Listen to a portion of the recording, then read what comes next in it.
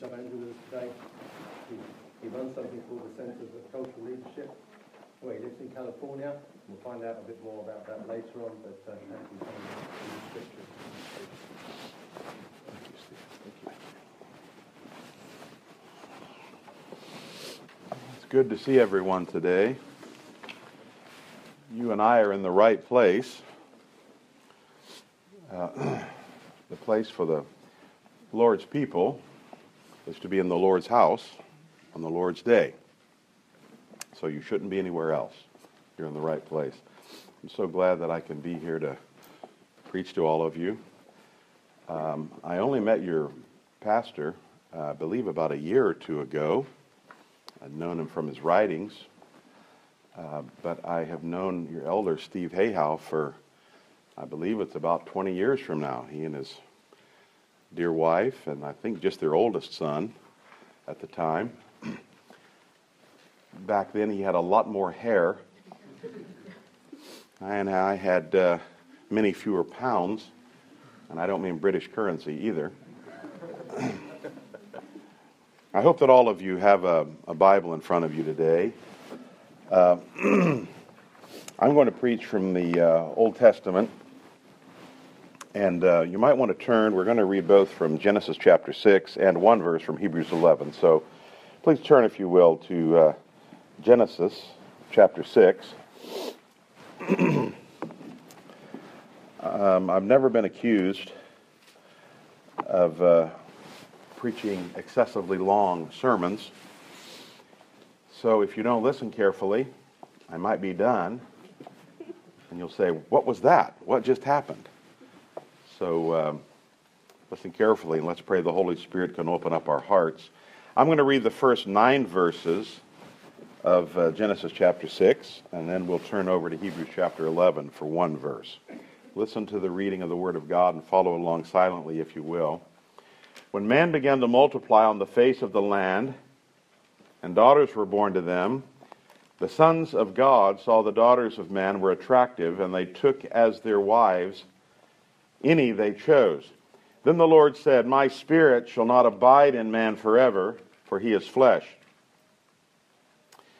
His days shall be 120 years. The Nephilim, giants, were on the earth in those days, and also afterward, when the sons of God came into the daughters of man, and they bore children to them. These were the mighty men who were of old, the men of renown. The Lord saw that the wickedness of man was great in the earth, and that every intention of the thoughts of his heart was only evil continually. And the Lord was sorry that he had made man on the earth, and it grieved him to his heart. So the Lord said, I will blot out man whom I have created from the face of the land, man and animals and creeping things and birds of the heavens, for I am sorry that I have made them. But Noah found favor in the eyes of the Lord. These are the generations of Noah. Noah was a righteous man, blameless in his generations. Noah walked with God. Now I'd like us to turn over, if you would, to Hebrews chapter 11. And we will read one verse, Hebrews chapter 11. Hebrews chapter 11 in the New Testament toward the end. Hebrews chapter 11 and verse 7.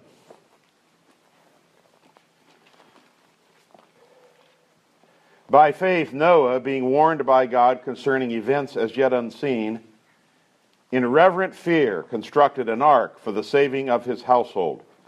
By this he condemned the world and became an heir of the righteousness that comes by faith. Keep your Bibles open there, maybe back to Genesis chapter 6, but with Hebrews 11 close by. Recently somebody asked me who my favorite character in the Bible is, and I had never really given it much thought. That was a really simple question, but I'd never really thought of it before. But as I pondered it and considered it, I answered Noah. Well, as I did, the more I was compelled to investigate why I had answered that way. This sermon is a conclusion of that investigation. So I don't ask you to join me today in choosing Noah as your favorite biblical character, aside from our Lord himself, of course. But I do ask you to consider this very godly man as a paradigm or a pattern for your own life in our very depraved times. Perhaps no biblical character is more relevant for us today than this remarkable man, Noah. Noah did live in a very depraved world. The Bible says the imagination of man's heart had become increasingly wicked. It wasn't simply that his actions were wicked. The Bible says that he delighted to devise wickedness. It's almost as Proverbs says, the wicked devise evil and wickedness on their bed. Man was using his God-given imagination to establish an evil society and culture at war with God the Creator. It was, we might even say, a sort of principled wickedness. Not falling into sin, as we say, but an intentional, principled evil. Almost the entire world had succumbed to this very abject depravity.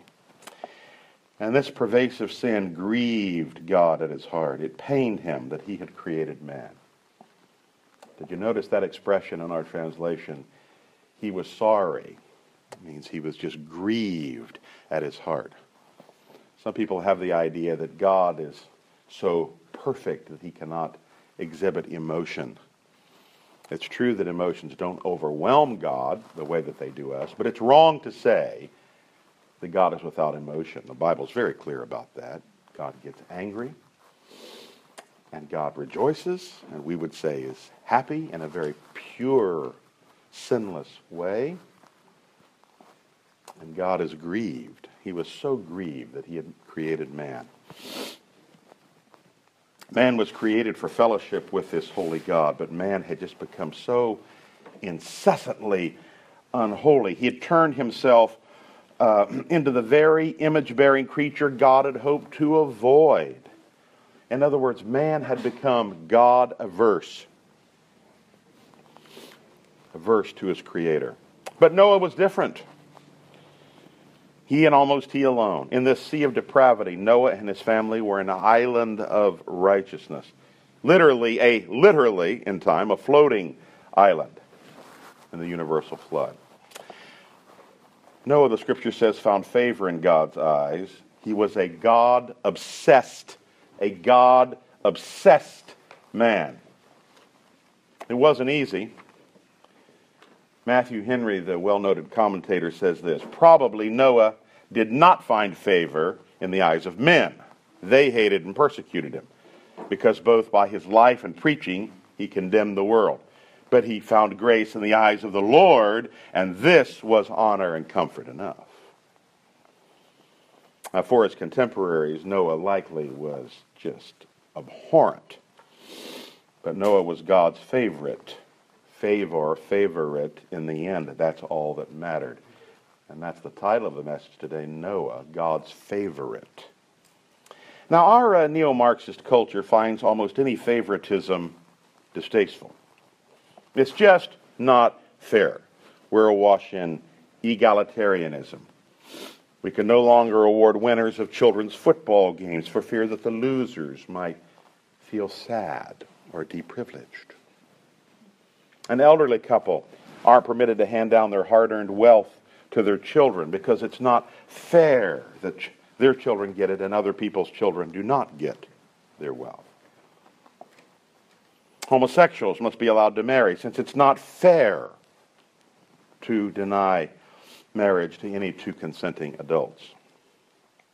Of course, by that logic, incestuous marriages, pedophilic marriages are coming soon. But God, you see, is not an egalitarian, certainly not in the modern sense. The Bible overflows with examples of God's favoring some people and disfavoring others. You say, Andrew, well, that's just rather unpleasant. Well, go talk to God and see if he'll change his mind. I don't believe that he will.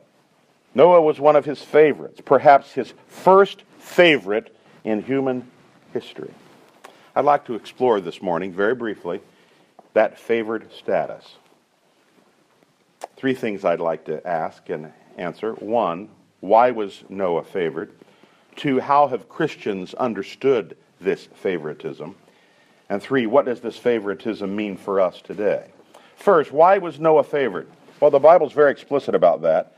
Notice 3 statements in the text that we read. First, Noah walked with God, verse 9. Second, in verse 22, Noah did all that God commanded him. We didn't read that specifically, but we see that also in chapter 7, verse 5, and implied in our text. Noah did all that God commanded him. And then in Hebrews 11, of course, we read, by faith Noah, being warned by God concerning events as yet unseen, in reverent fear constructed an ark for the saving of his household. So, Noah walked with God. Now that expression is used in Genesis 5:24 about someone else. You probably know who it is. Is there a ring of familiarity with that expression? It's also used about his predecessor, one of his predecessors, Enoch. Enoch walked with God, and he was so close to God that God just took him to be with himself. In 1 Samuel 15:25, that expression refers to David and Nabal's men rubbing shoulders in the field. It means what we would say they really got on with each other. They got along with each other. That idiom, walked with God, means that where God was, that's where Noah wanted to be. He was talking with God all the time. He was pleasing God. He and God got along. We might say it reverently that God and Noah were mates or pals. Rubbing shoulders with God was his great goal in life. He treasured spending time communing with God. And that got God's attention. That made Noah God's favorite. Don't you enjoy it when someone that you love delights to spend time with you? I mean, those of you here that have grandchildren like I do, oh, they just often love to spend time with my dear wife Sharon and me, and it's just wonderful to see their eyes light up. Grandkids are God's reward for not killing your children.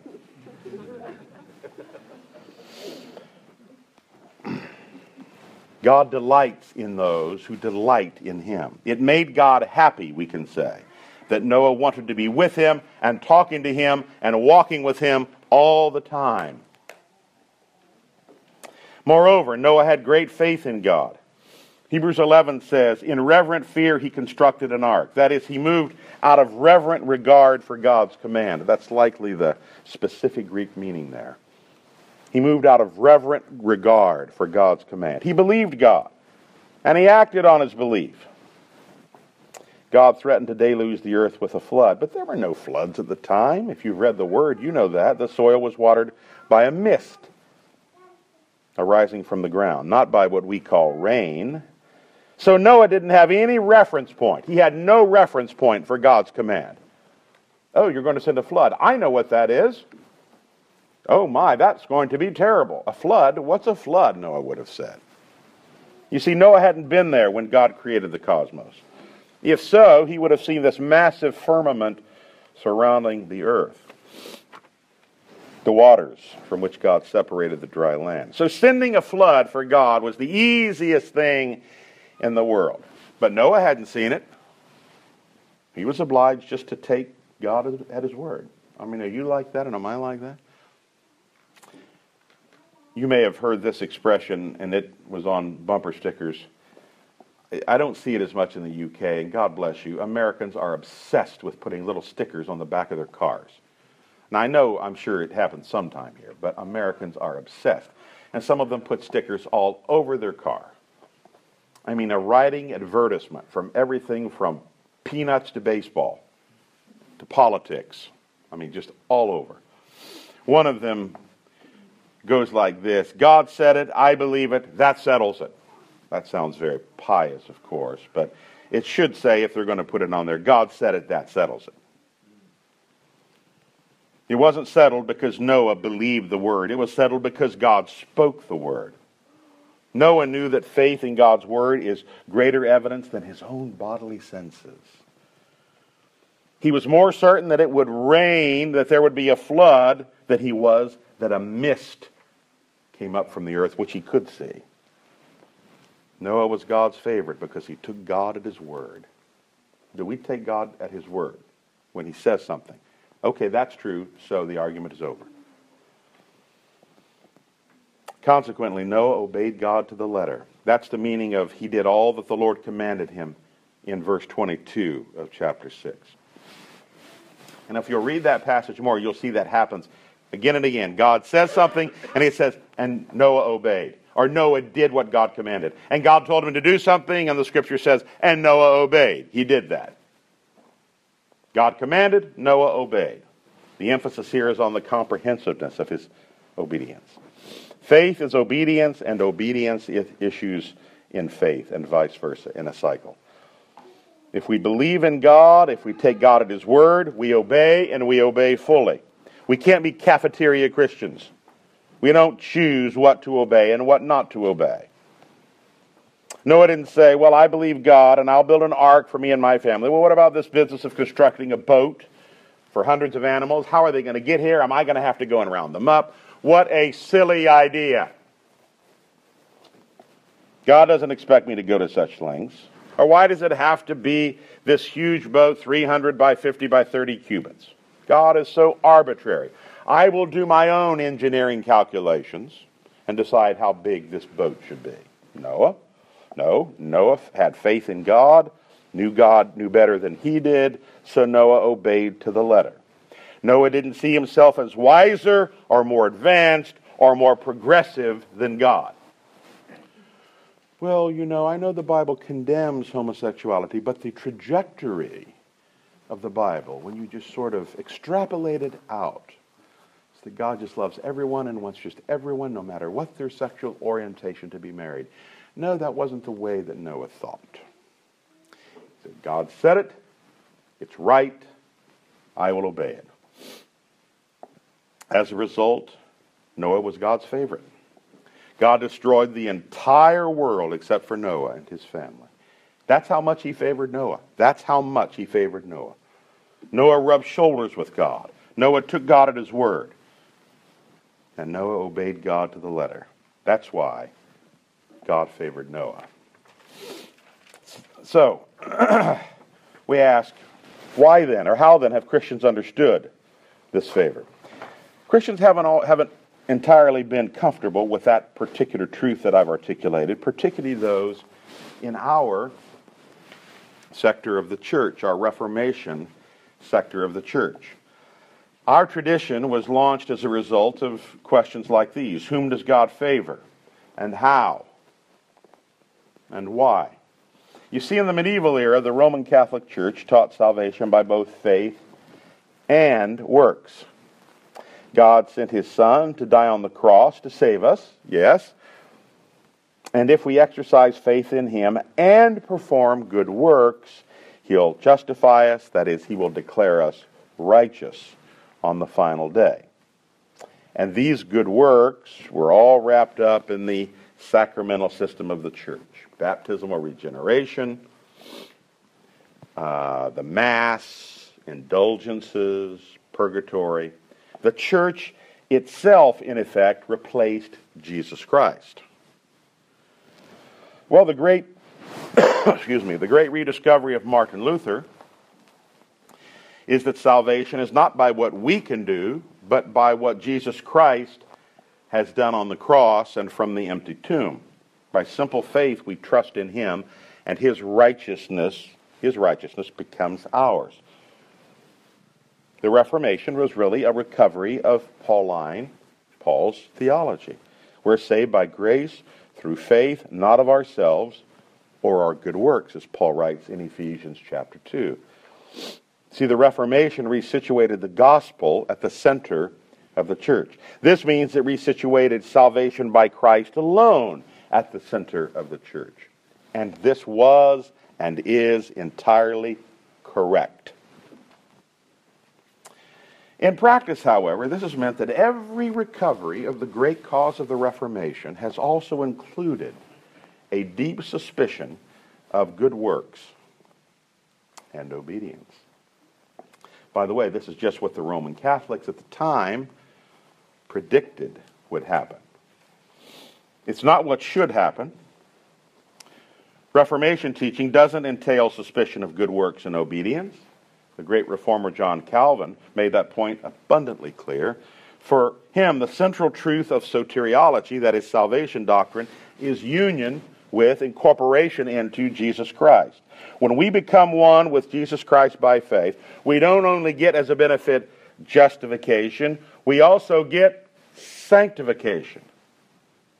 In other words, God saves us apart from works, but to good works. And if we do not perform good works, we only prove that we have not been justified.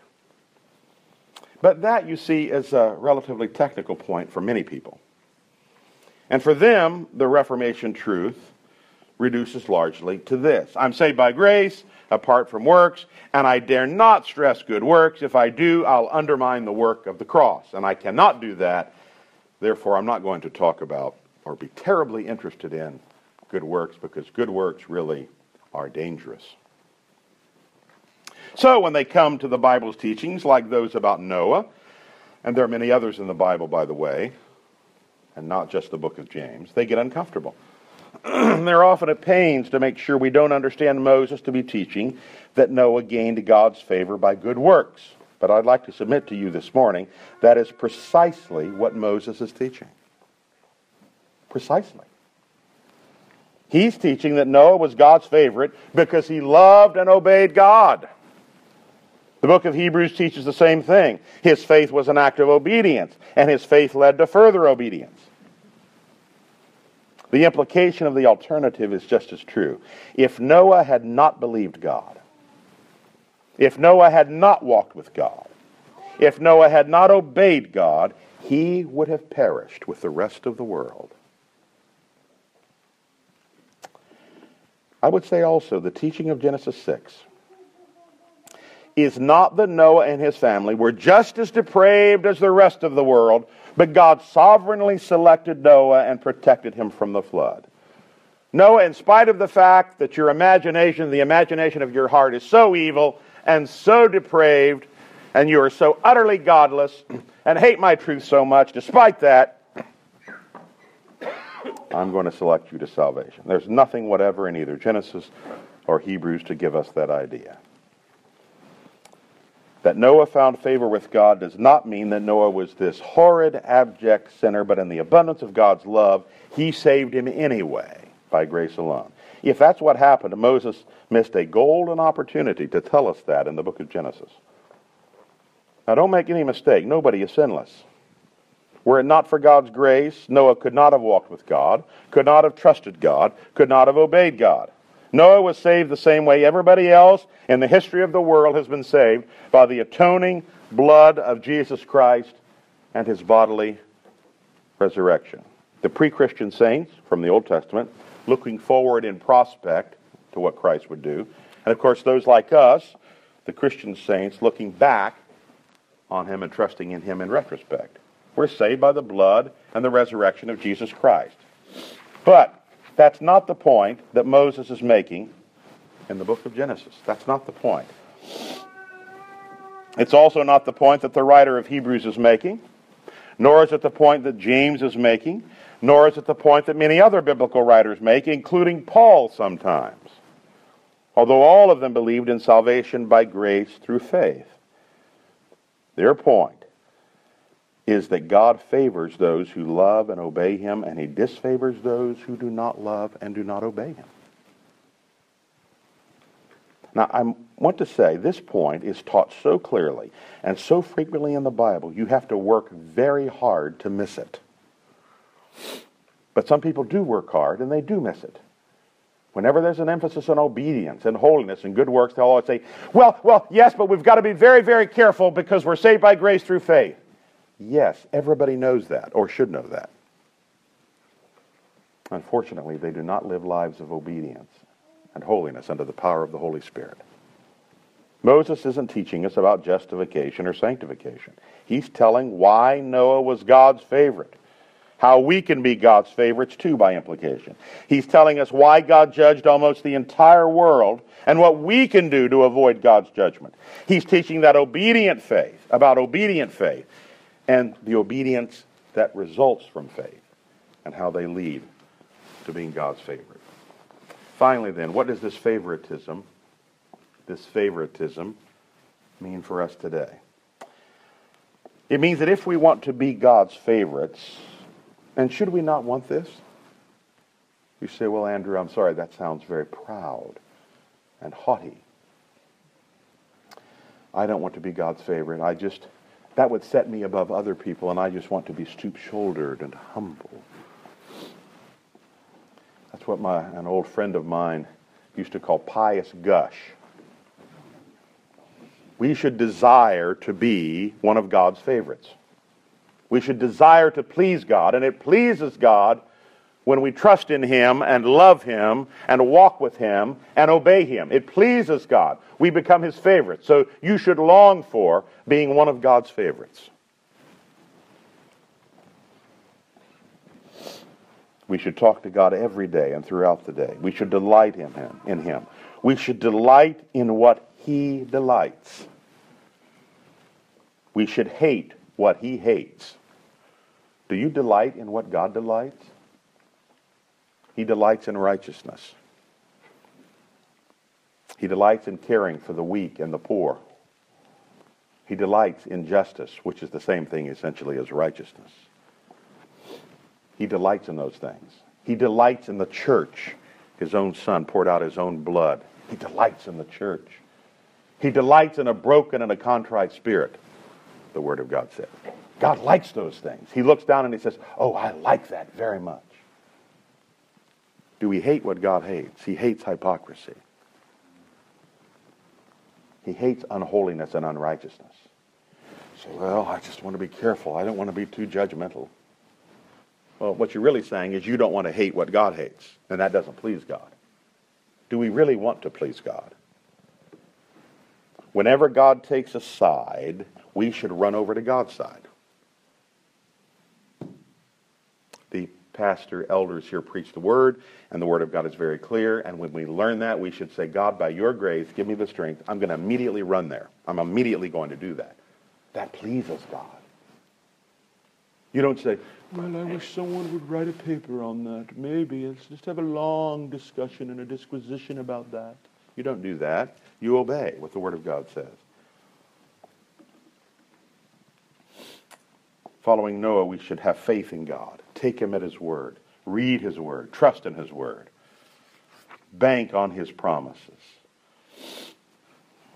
There's so many. Since He says that if we seek His kingdom and righteousness first, He'll take care of our material needs, we shouldn't worry one bit about our provision. Did you ever think about that promise that Jesus gave there in the Sermon on the Mount in Matthew 6? It's a powerful realization when it comes to you. You never, ever have to be anxious about God providing for you if you seek and have a passion for His righteousness, His rightness, and His kingdom. So make that the goal of your life, that more than anything else, you seek His rightness, His kingdom, that is His reign in the earth. If you have a white-hot love for rightness and righteousness and His kingdom, you never even have to think about provision. God provides for people who love righteousness and His kingdom. He says that as our loving Father, He'll give us good things if we just ask in faith. So we should be asking God for things all the time. See, I don't know, Andrew, that sounds kind of proud. That sounds self-centered. Wrong. God is a heavenly Father, and He longs to do good things for His children. Parents, do you long to do good things for your children? So I have a question. Are you as good a parent as God is? No. So then you should ask Him. Like Noah, we should obey God without question. He says we should train our children in the faith in Ephesians 6. When He says it, we should obey. He says we should love one another enough to lay down our lives, if necessary, for one another. Well, when He says that, we should obey. He says we should live and stand publicly and not just privately for righteousness. Well, we should obey. We're not called to adjust the Bible to the world. We're called to adjust the world to the Bible. Now, will we fail? Yes, we're sinners. I want to quote again Matthew Henry. I love this particular statement. Speaking of Noah, it says, he was perfect, not with a sinless perfection, but with a perfection of sincerity. Isn't that beautiful? You see, for some people, the only two options of pleasing God are sinless perfection or utterly displeasing Him with abject depravity. But that's false.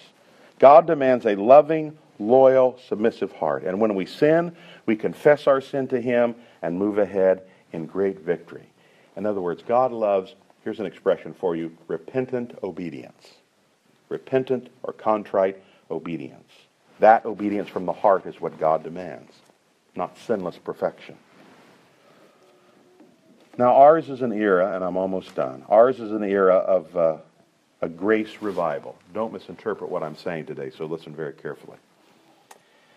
Christians and churches speak constantly of the grace of God, revel in the grace of God depicted in Jesus Christ, and use the grace of God as an explanation for almost everything that happens in their Christian life. This revival of and emphasis on grace is a stupendous blessing. However, I must say, much of what is called grace today is not the grace of the Bible. Genuine grace teaches that denying ungodliness and worldly lusts, we should live soberly, righteously, and godly in the present world. That's from Titus 2, verse 12. In your New Testament reading, Steve, are you reading right through the Bible? I believe, if I'm not mistaken, maybe Titus 2 will be read next Sunday. When you get to that verse, remember, that really big, loud, obnoxious American had preached about that verse last Sunday. See what it says about the grace of God. Those are the words of the Apostle Paul, the great preacher of justification by alone apart from works. A professed grace that leads to ungodliness and worldly lusts is not grace. Even conservative churches are filled with unrepentant pride and prayerlessness and fornication and divisiveness and covetousness and rebellion and unbelief and self-centeredness. Our single young adults routinely sleep around and nobody in church leadership says anything or does anything. And whenever a godly man or woman, a godly elder, let us say, points out some ungodliness, they retreat to glorying in the grace of God and thanking God that they're not Pharisees and legalists. Well, I would rather be doing this and revel in the grace of God than be an old wicked Pharisee.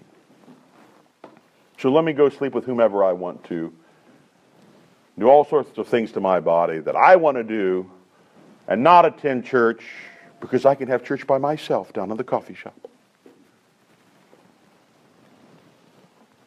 And they imply that what God truly loves is when His people spend all their time sinning and then cover their sins with an appeal to the grace of God. And this is supposed to be God glorifying. Well, I hope that you will read Romans chapter 3, verse 8 one day. The Apostle Paul castigates this notion in the strongest terms. He calls down damnation or condemnation on those who teach this. Grace that doesn't lead to a walk with God and trusting God and obeying God isn't grace, it's a disgrace. And that's why these people, when they come to Genesis 6 and what God said about Noah, chafe so much and don't quite understand. You know, Christians sometimes exhort with well-intentioned humility. You know, we shouldn't act like we're better than anybody else in the world. We shouldn't act like that. After all, we're all saved by grace. Christians are not better than anybody else. When I hear that, I kind of shake my head and wonder. They're well-meaning. So Christians aren't better than anybody else? Well, if we're not better than unbelievers, what's salvation by grace all about? Surely not just eternal bliss. It'd be a tragedy indeed if heaven were populated by unrepentant, depraved sinners. That wouldn't be heaven, that would be hell. Heaven's reserved for those who have been saved by grace through faith alone in the blood and resurrection of Jesus, and who therefore have been cleansed of sin and live as obedient, persevering sons and daughters. So today, among the din of religious apostasy and depravity, was a misguided piety might inspire this attitude. Well, I'm saved by the blood of Jesus and totally by grace. And therefore, I better be careful about stressing any moral difference between me and the world around me. After all, it's only grace that separates me from dope addicts and prostitutes and corporate thieves and so on.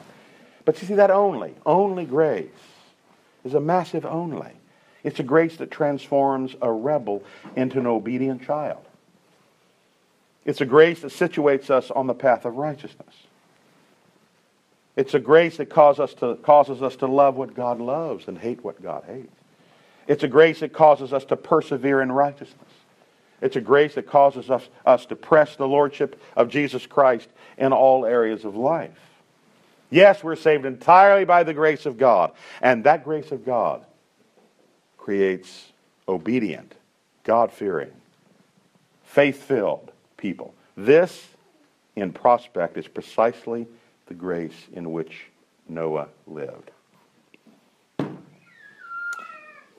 Hebrews chapter 1:9 says this, that God anointed Jesus Christ, the Father anointed Jesus Christ because he loved righteousness and hated lawlessness. I have a question for us today. It's very sobering. Do we love righteousness and hate lawlessness? Oh, that rejoiced the Father's heart because Jesus, the Word says, loved righteousness and hated lawlessness. And if we say, well, we want to be a good Christian, therefore we should not hate anything.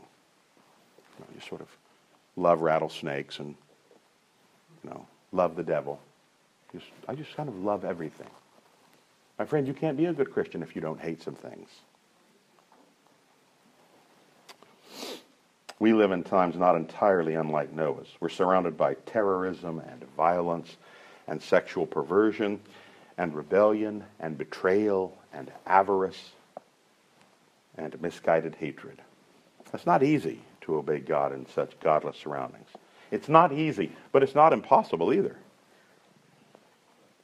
One of the great self-serving myths of our time is that Christians cannot live godly lives in ungodly times. Noah alone is sufficient to disprove that supposition. So I urge you today to take Noah as an example. God's pledge never again to destroy the earth with a flood. But he will judge the West, our cultures, England, America, if we don't repent and turn to his Son and his ways. Let us, like Noah, be heralds of righteousness in the world. Isn't that good language from 2 Peter 2? Herald, sometimes translated preacher. Noah was a preacher of righteousness. He didn't only live righteously, he preached righteousness and righteously. Do you actually use your mouth to declare righteousness? You say, no, I just want people to look at my life. No, that's often not enough. Paul says, don't have fellowship with the unfruitful works of darkness in the book of Ephesians, but rather, who can finish it? Don't have fellowship with the unfruitful works of darkness, but he says, do you know? Expose them. Reprove them. Calvin has a great section on that. Look at his commentary. He says, we think we have done enough if we simply avoid evil. But when you see actual evil being done and you're around people where you can speak into their lives and you do not expose them, he said, you're not obeying the Word of God. You must do it. You say, well, people will think I'm offensive. Well, yeah, they thought Noah was offensive too. You see, our problem is that we do not take righteousness with sufficient seriousness enough. One day, God will sweep away all of this evil surrounding us. Until then, I would urge you, imitate Noah, walk with God, trust God, obey God. If you do, you will be God's favorite. Let us pray.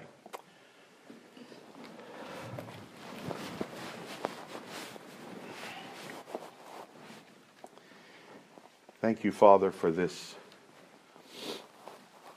very sobering, in some cases shattering truth from your word. Lord, forgive me and forgive us for our laxity toward unrighteousness, for our not desiring to walk with you, to rub shoulders with you, to have great faith in your word. Oh God, I beg of you, bless this congregation. Thank you for their leaders. Keep these men strong in the faith and close to you and shepherds of your flock. Lord, please bless this flock. Bless these precious little lambs here. Thank you, O God, that they're with us in this assembly and aren't shuttled off somewhere else. Their little hearts and minds are exposed to the law of God, even though they might not understand it, O God. Nonetheless, your word is working on them, powerful, sharper than any double-bladed sword.